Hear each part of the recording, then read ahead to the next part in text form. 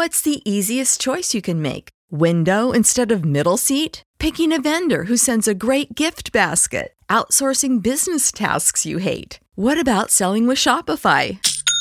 Whether you're selling a little or a lot, Shopify helps you do your thing, however you cha-ching. Shopify is the global commerce platform that helps you sell at every stage of your business. From the launch your online shop stage to the first real-life store stage, all the way to the did we just hit a million orders stage. Shopify's there to help you grow. Whether you're selling scented soap or offering outdoor outfits, Shopify helps you sell. Wherever and whatever you're selling, Shopify's got you covered. Sign up for a $1 per month trial period at shopify.com/try. Go to shopify.com/try now to grow your business, no matter what stage you're in. Shopify.com/try. This is not your ordinary deck of playing cards. These cards contain 52 unsolved cases, and with every hand that's played, the stakes are unusually high. They've been dealt to inmates across the nation, and investigators are hoping their tips will stack the odds in favor of the house. Now it's your turn. These victims have been dealt an unfair hand, and it's up to you to deal justice. Somebody, somewhere, has information that could be investigators' ace in the hole.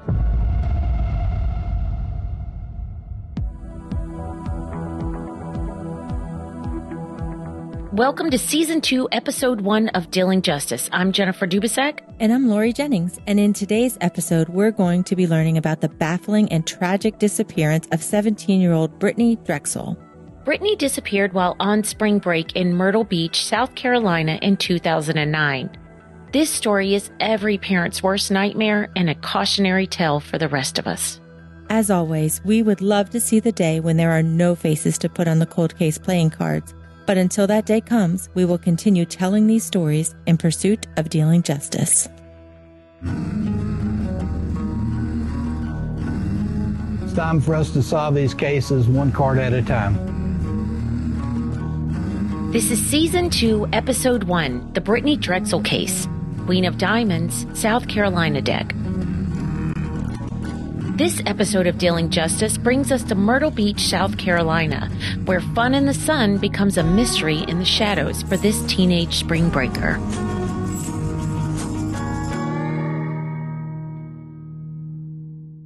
Brittany Drexel was born in Rochester, New York on October 7, 1991. I'm looking at a photo of her as a baby.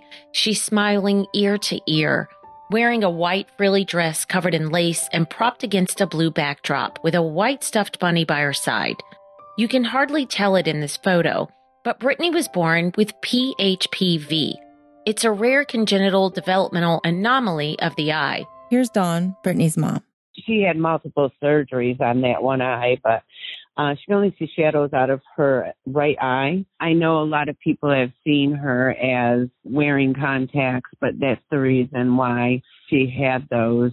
Brittany's biological father's name was John. Dawn married Chad Drexel early on, and shortly after, Chad officially adopted Brittany. Together, Dawn and Chad had Marissa and her younger brother, Camden. Brittany was the big sister, and she filled that role well.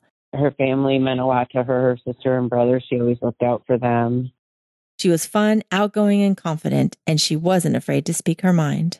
Brittany was not afraid of much. She was feisty. She didn't take nothing from nobody. No, she didn't take crap from anyone. The family went on to live a fairly traditional life in the suburbs of Rochester, New York.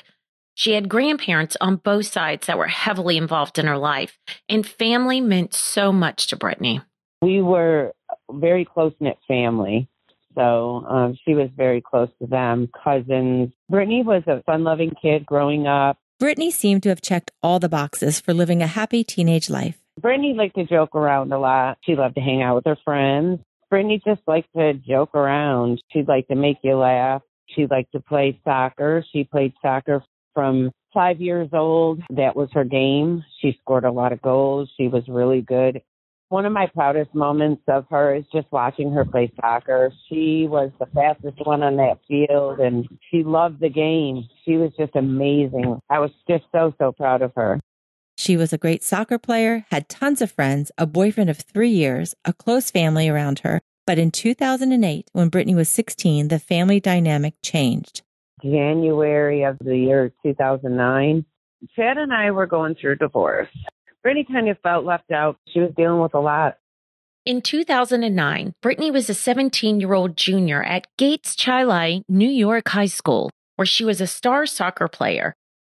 Major changes within the family unit affect everyone. As expected, Brittany was struggling to cope, and Brittany was feeling the pressure of life. Brittany, she was dating John. I know they would have some disagreements. I had endometriosis, and I was on pain medication. One day while I was at work, Brittany ended up taking some of my pain medicine. It was probably to get the attention of her boyfriend at the time. Ended up going to the ER. You know, I said, I'm not going to lose my child this way. I wanted her to go ahead and speak with somebody. And after that happened, she wasn't wanting to go to school. So she was going through a lot. It was her boyfriend, Chad, and I going through our divorce. And probably around the end of March, Brittany started asking me if she could go to Myrtle Beach. Brittany approached her mom, Dawn, and asked for permission to road trip over 800 miles with a group of friends from Rochester, New York to Myrtle Beach, South Carolina for spring break. She just kept asking me from that point on if she could go to Myrtle Beach. I said, you need to get your grades up, and there was certain things that she had to do to go ahead and do that. And then her prom was also coming up. So in between all this, we were getting her ready for prom, getting her ready for her soccer season and things like that. But Brittany really wanted to go. There were several groups of friends that were going, and she didn't want to miss out. Brittany tried all the usual tactics to convince her mom to let her go, but Dawn refused. Dawn says it wasn't just her brain that told her it was a bad idea. She felt it in her spirit. I knew something was going to happen to her. As soon as she asked me if she could go, and I told her no, because I told her, I said, Brittany, I don't know the people you're going with. I said, there's no parental supervision, and I said, something's going to happen to you. Nothing's going to happen to me, Mom. She goes, why won't you just let me go? So Brittany did what teenagers do. She got mad. For the next few weeks, things at home were tense. There were arguments, and although Brittany tried her best, Dawn wasn't giving in. Dawn empathized with her daughter. She knew things had been tough for the kids over the past few months as they were dealing with the separation, but she simply didn't think letting Brittany go with a group of friends to Myrtle Beach was a good idea. This is one of those instances where Mom really did know best. If only Brittany would have realized that.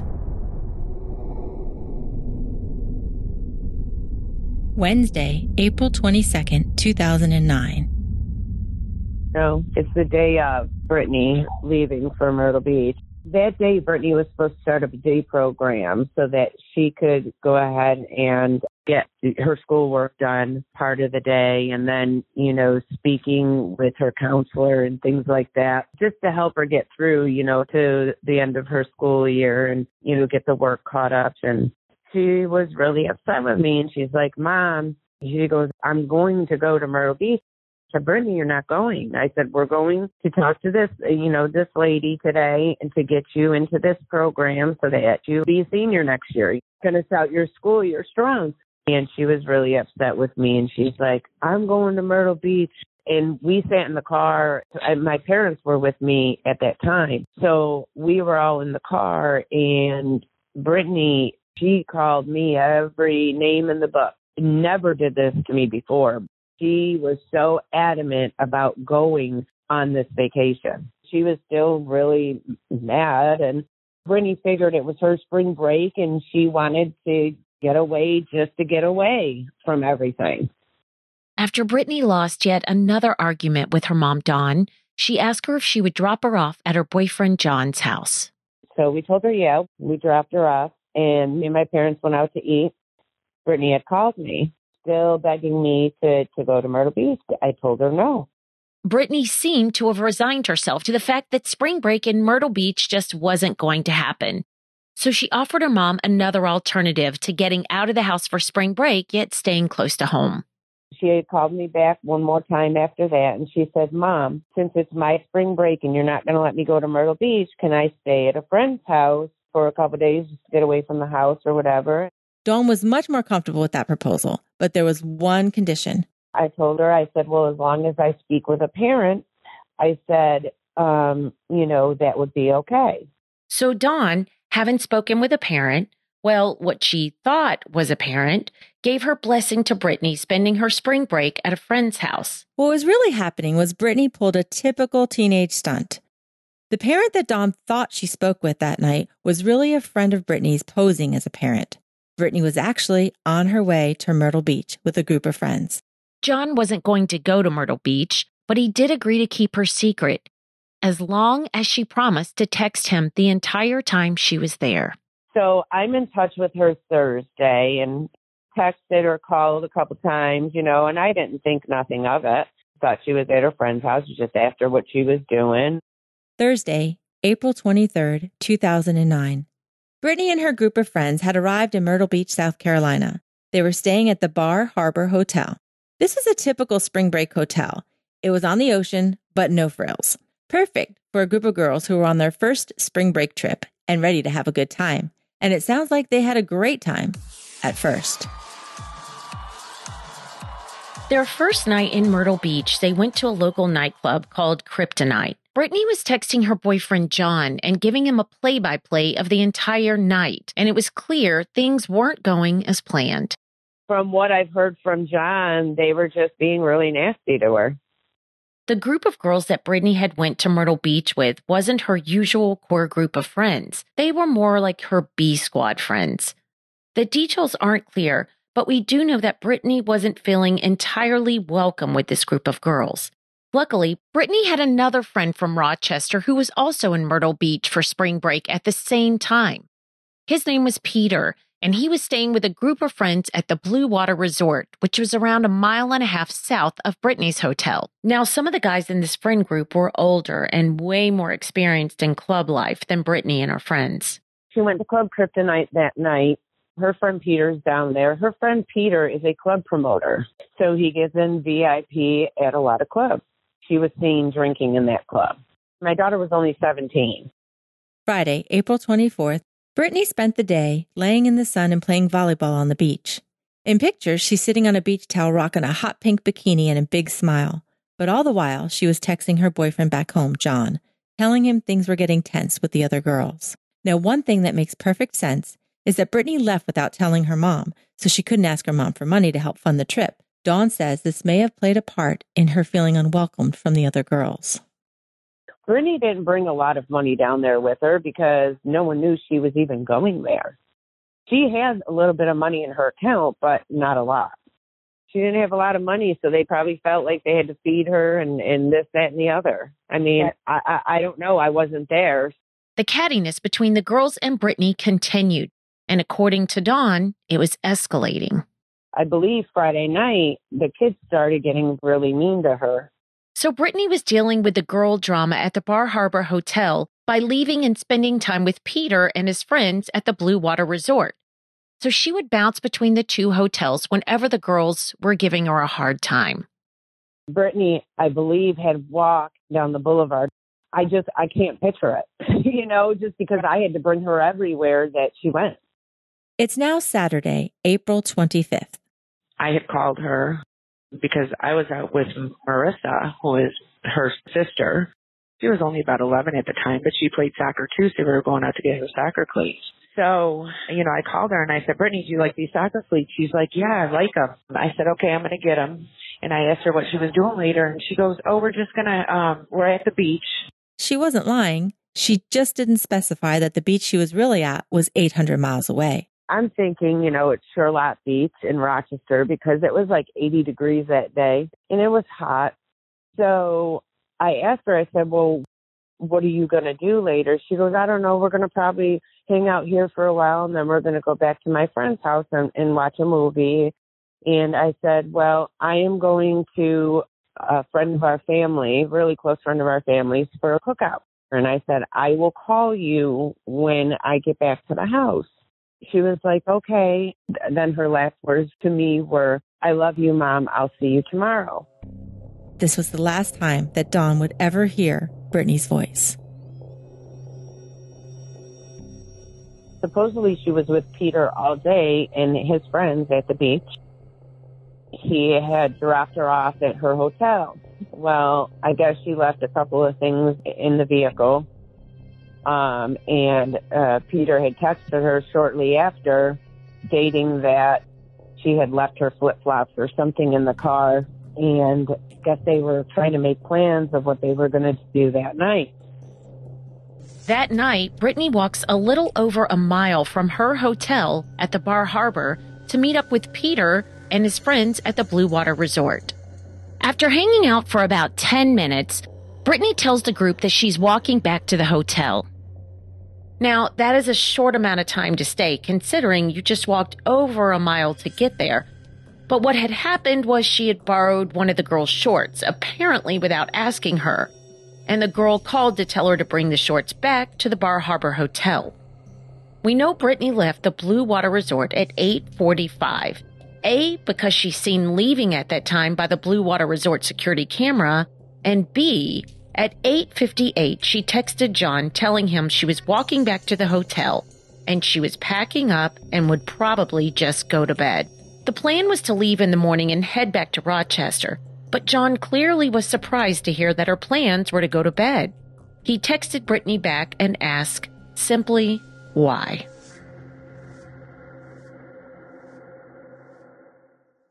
Now, in order to understand what happens next, you have to know that Brittany had been texting John with minute-by-minute updates the entire time she was in Myrtle Beach.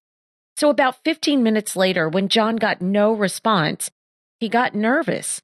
And when 30 minutes had slipped by with no response, John was in a full-on panic. He texted Brittany back and told her if she didn't text him immediately, he was calling her family.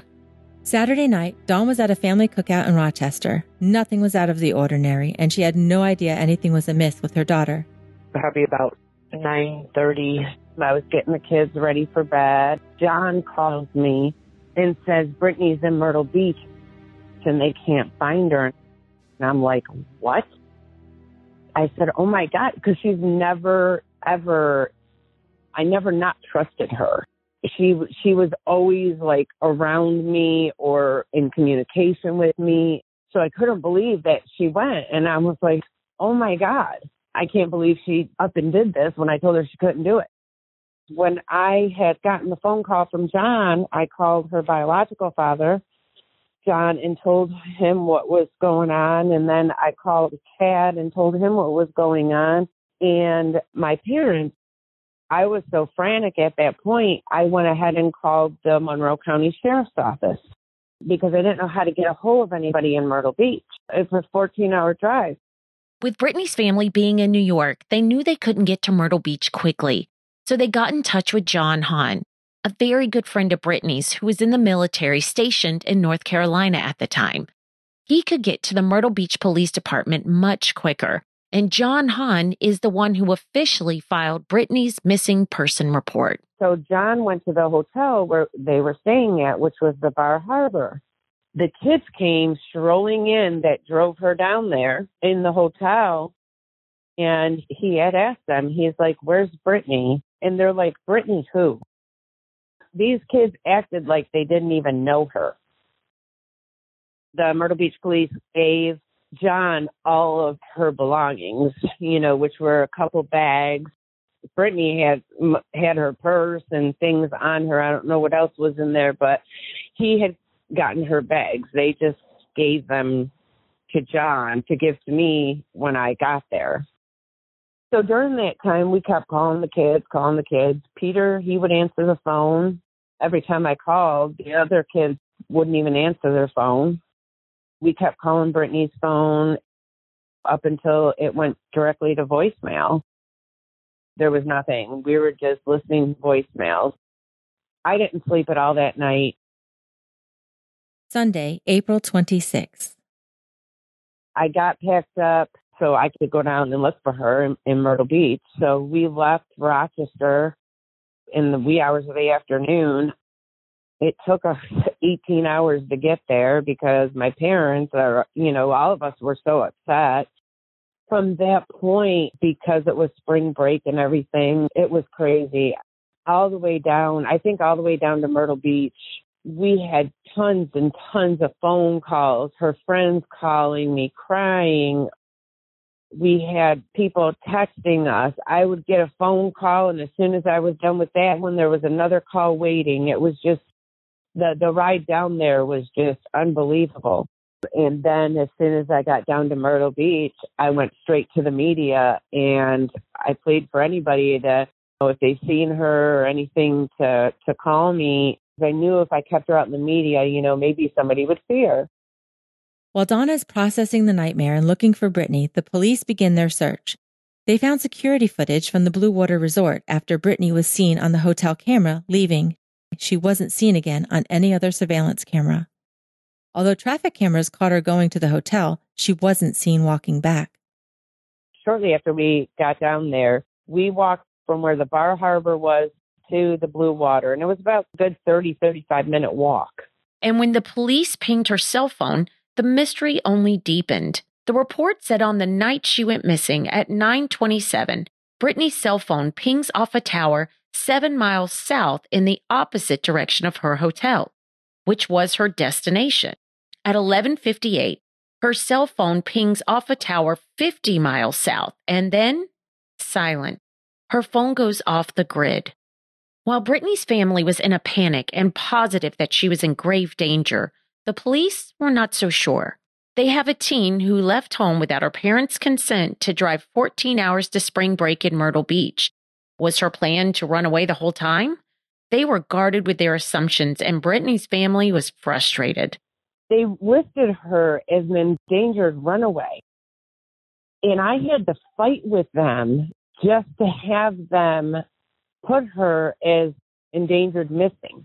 So that was something within itself, because I'm like, look, I said, my daughter didn't run away. Something is very wrong. I said, I just talked to my daughter on Saturday. She would not have run away. She has her little brother, her little sister, my parents. I mean, there was no way. Here's Kim. She's former law enforcement and a missing persons advocate. The fact that Brittany was also 17 years old and came across multiple state lines, yes, in South Carolina, at that time, 17 was considered an adult. And that's how they were looking at Brittany, was by the age of South Carolina, where she was from New York. She should have been looked at as a minor. Here's Brittany's mom, Dawn. Maybe 2 weeks in, we went and sat down with the police like we did every day, and they told us that they were deeming this case as a homicide. Oh my God. Me and John left there in tears. We were just, how do you know this? Yeah. How can you tell us that our daughter isn't alive? We were down there, God, I'll tell you, for about 2 months. We went to Georgetown. We passed out flyers there. We were in Myrtle Beach passing out flyers. We'd hang them up on the boulevard. They'd be taken down. Then we'd go back and hang them up again. And every day I met with the Myrtle Beach Police Department, every single day. That's what we did for 2 months. There was multiple searches done down in the McClellanville area, horses, ATVs, they had helicopters. They did a huge, huge ground search, of most of that area down where they believe she went missing due to her last cell phone ping. I would contact law enforcement every day, and then it led to every other day, and then it went to weeks, and then it went to months. And now you're getting into 2010. On June 23, 2010, Gates Chili, New York High School, announced Brittany Drexel's name alongside her classmates at what would have been her high school graduation. In 2016, 7 years after Brittany's disappearance, the FBI wanted to talk to Dawn. We were brought down to Myrtle Beach, and we were, sat in a room, and basically they just told us that she was in this house. She was put in a human trafficking situation, and there was multiple men raping her, tried to escape. They pistol whipped her and beat her and then shot her. And me as her mother sitting in there with my attorney, everyone else that was in the room, I couldn't even talk. I was just sobbing. After speaking with Dawn, the FBI held a press conference and announced that the investigators were now investigating a homicide, and they believed Brittany was dead.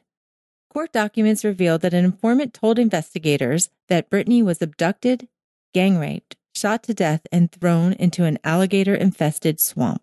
The person of interest was a South Carolina man who denies knowing anything about Brittany Drexel's disappearance, even after failing a polygraph.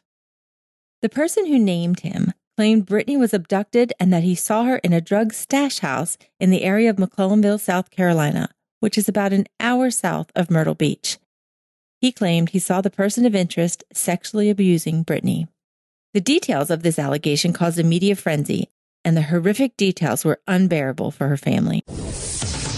Drexel was last seen leaving the Blue Water Hotel in Myrtle Beach on April 25th, 2009. Authorities held a press conference in June saying Drexel was held against her will and eventually killed after vanishing, but her body was never found. The FBI agent testified that several witnesses have told them Drexel's body was put into a gator pit. However, he says investigators have searched the stash house and several of the more than 40 alligator ponds in the area, but have not found her body. The FBI agent also Shortly after they had come out with that, I had found out from someone that's very much in the missing person world, she could not believe what they said. She said, I have never seen a case like this. She says, they don't ever do this in a case, ever. Here's Kim. We heard from her earlier. She's former law enforcement and missing persons advocate. And that broke air. Even just normal citizens couldn't believe what was being said.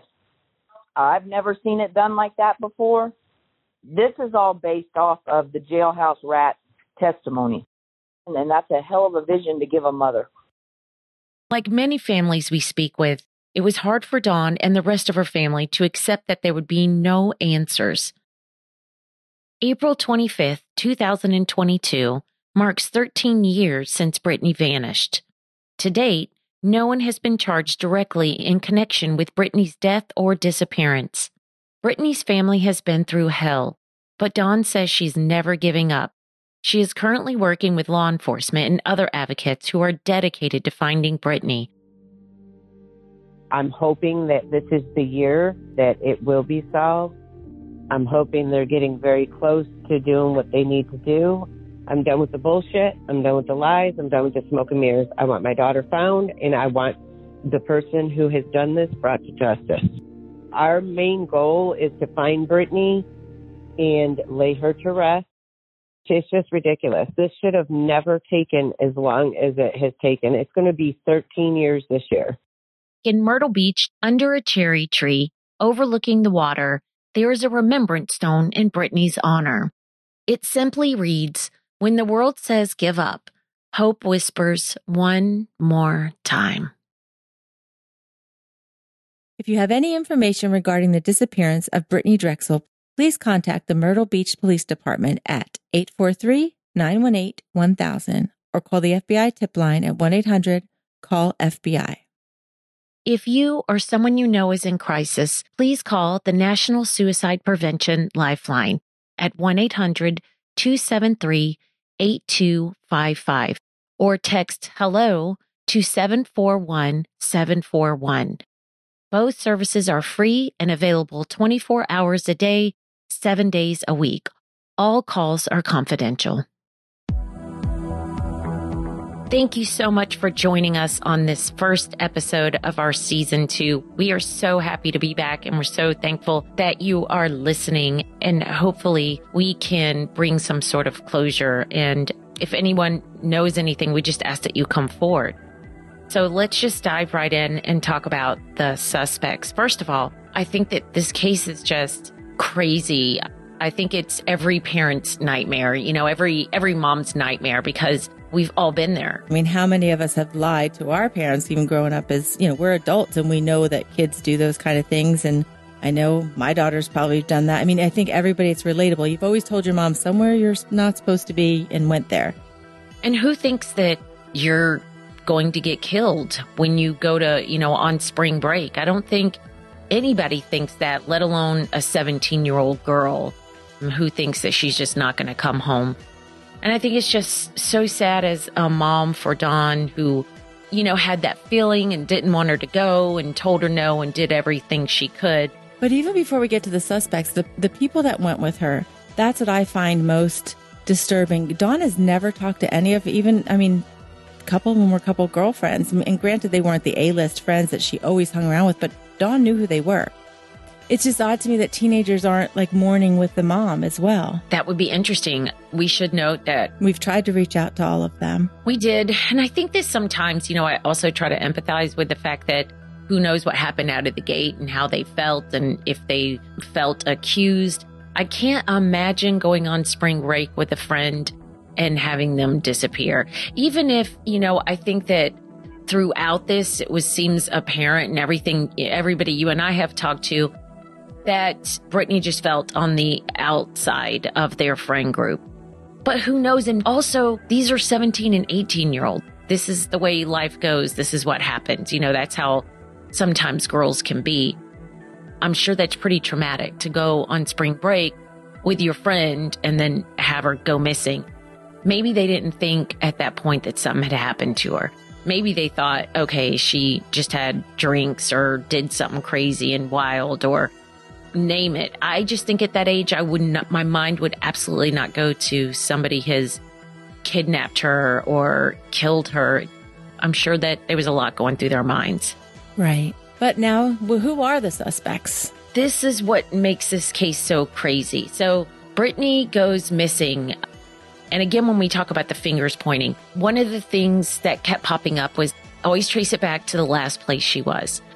Brittany went to her friend Peter's hotel room. She went there, and that was the last place that she had been seen. So Peter officially, besides the surveillance camera, Peter was the last person to officially see Brittany. Yeah, that knew her. Right. I'm assuming that, other people that she was walking out of the hotel. But, I think a lot of people at first really questioned him. But we should say that nothing ever came out of that. Nothing was ever found or has surfaced as far as we've heard from anything. So, some people thought that. Dawn thought that she had maybe been trafficked. There was talk that she had gotten a business card from somebody at the nightclub the first night that she was there. Now, we should say, too, that Brittany had dreams of modeling. She was into cosmetology. She cared about... She was a beautiful girl. Yeah, absolutely. So, yeah, you could see that happening. So I think that, people thought, okay, that she was a prime suspect for somebody to be trafficked. Or did somebody lure her there? I think that as a parent or the loved one of anybody who goes missing, that there's really, you start pulling the thread to anybody that was around them. But I think that for a while there that, maybe being trafficked was something that surfaced. And then came the allegation from a jailhouse informant who came forward and said that he actually had seen Brittany get killed. Pretty much what the FBI announced publicly is what the informant said that he saw. Exactly. So we're not naming that suspect right now, and we're really trying not to name full names of people. And if we give you the first name, it's just going to be super confusing. It's just basically a jailhouse informant came forward and said, hey, I know what happened to Brittany. So according to him, he had went to a drug house, a known drug house. And then when he showed up there was a girl tied up and he witnessed her being raped. Now, in different stories, he talks about over the course of a couple of days that he had left and came back and that she was being sexually abused by several people there. And then he said that while he was there, she tried to escape and she went to run off and she ran out of the house and he heard 2 gunshots. So he assumed that. And then he told police that she was wrapped in a carpet and that he was told that she was thrown in the swamp, which was known to have alligators in it. So the conversation was, how do we get rid of this body? Let's wrap it up in a carpet and throw it into the swamp. That is what the jailhouse informant had told police. And then there was also talk that made it to the police there was a father and son that was there and partaking in all of this. Yeah, I mean, it sounds pretty much like she was tortured. That's just a crazy, crazy story.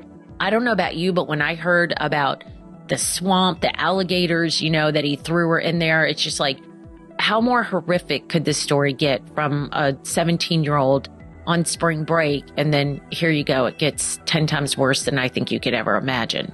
Yeah. Well, and especially when you hear some of the stories, I mean, like you could hear in Dawn's voice when the FBI are first telling her, it comes again and again and again. There's no ending. It's horrific. She has suffered. There was a lot of suffering in that story. For any parent, knowing your child was killed, knowing that their last moments they were scared. I can't imagine as a parent to hear that. And I'm sure you relive it and you think it through in your mind of what happened to them just by hearing that story. We should say that those suspects haven't been charged. And I think, I'm going to let you speak to, what did you think after talking to Dawn? I mean, this has totally uprooted her entire life. As much as I just hear hope in her voice. I've been talking to Dawn since 2019.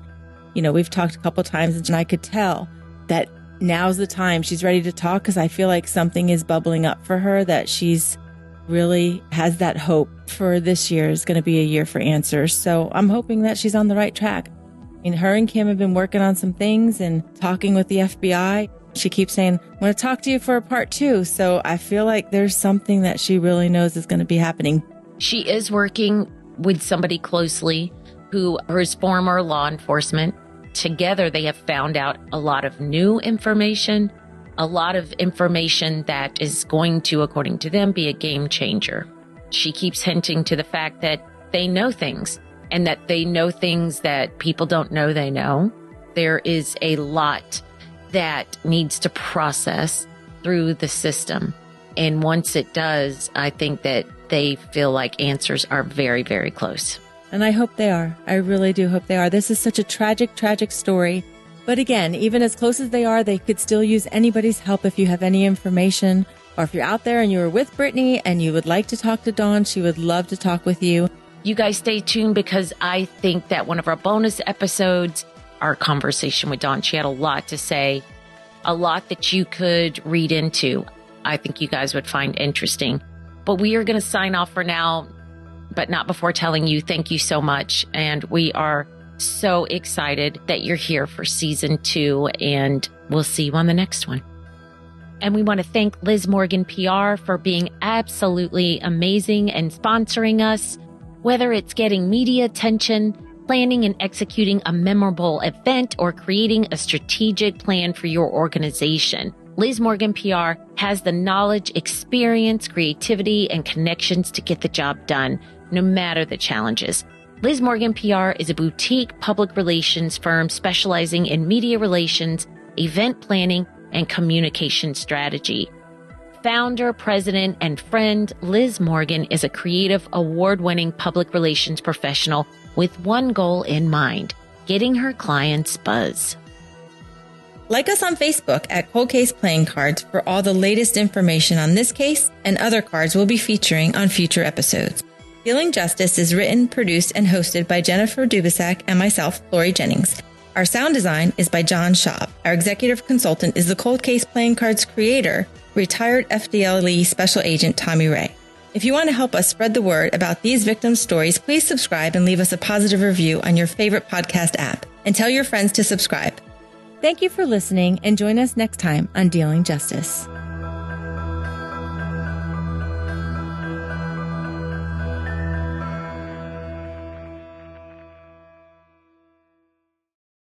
Save big on brunch for mom, all in the Kroger app. Get 16-ounce packs of flavorful Angus 90% lean ground sirloin for $4.99 each with a digital coupon. Then buy 2, get 2 free on 12 packs of delicious Coca-Cola, Pepsi, or 7-Up, all with your card. Shop these deals at your local Kroger today, or tap the screen now to download the Kroger app to save big today. Kroger, fresh for everyone. Prices and product availability subject to change. Restrictions apply. See site for details.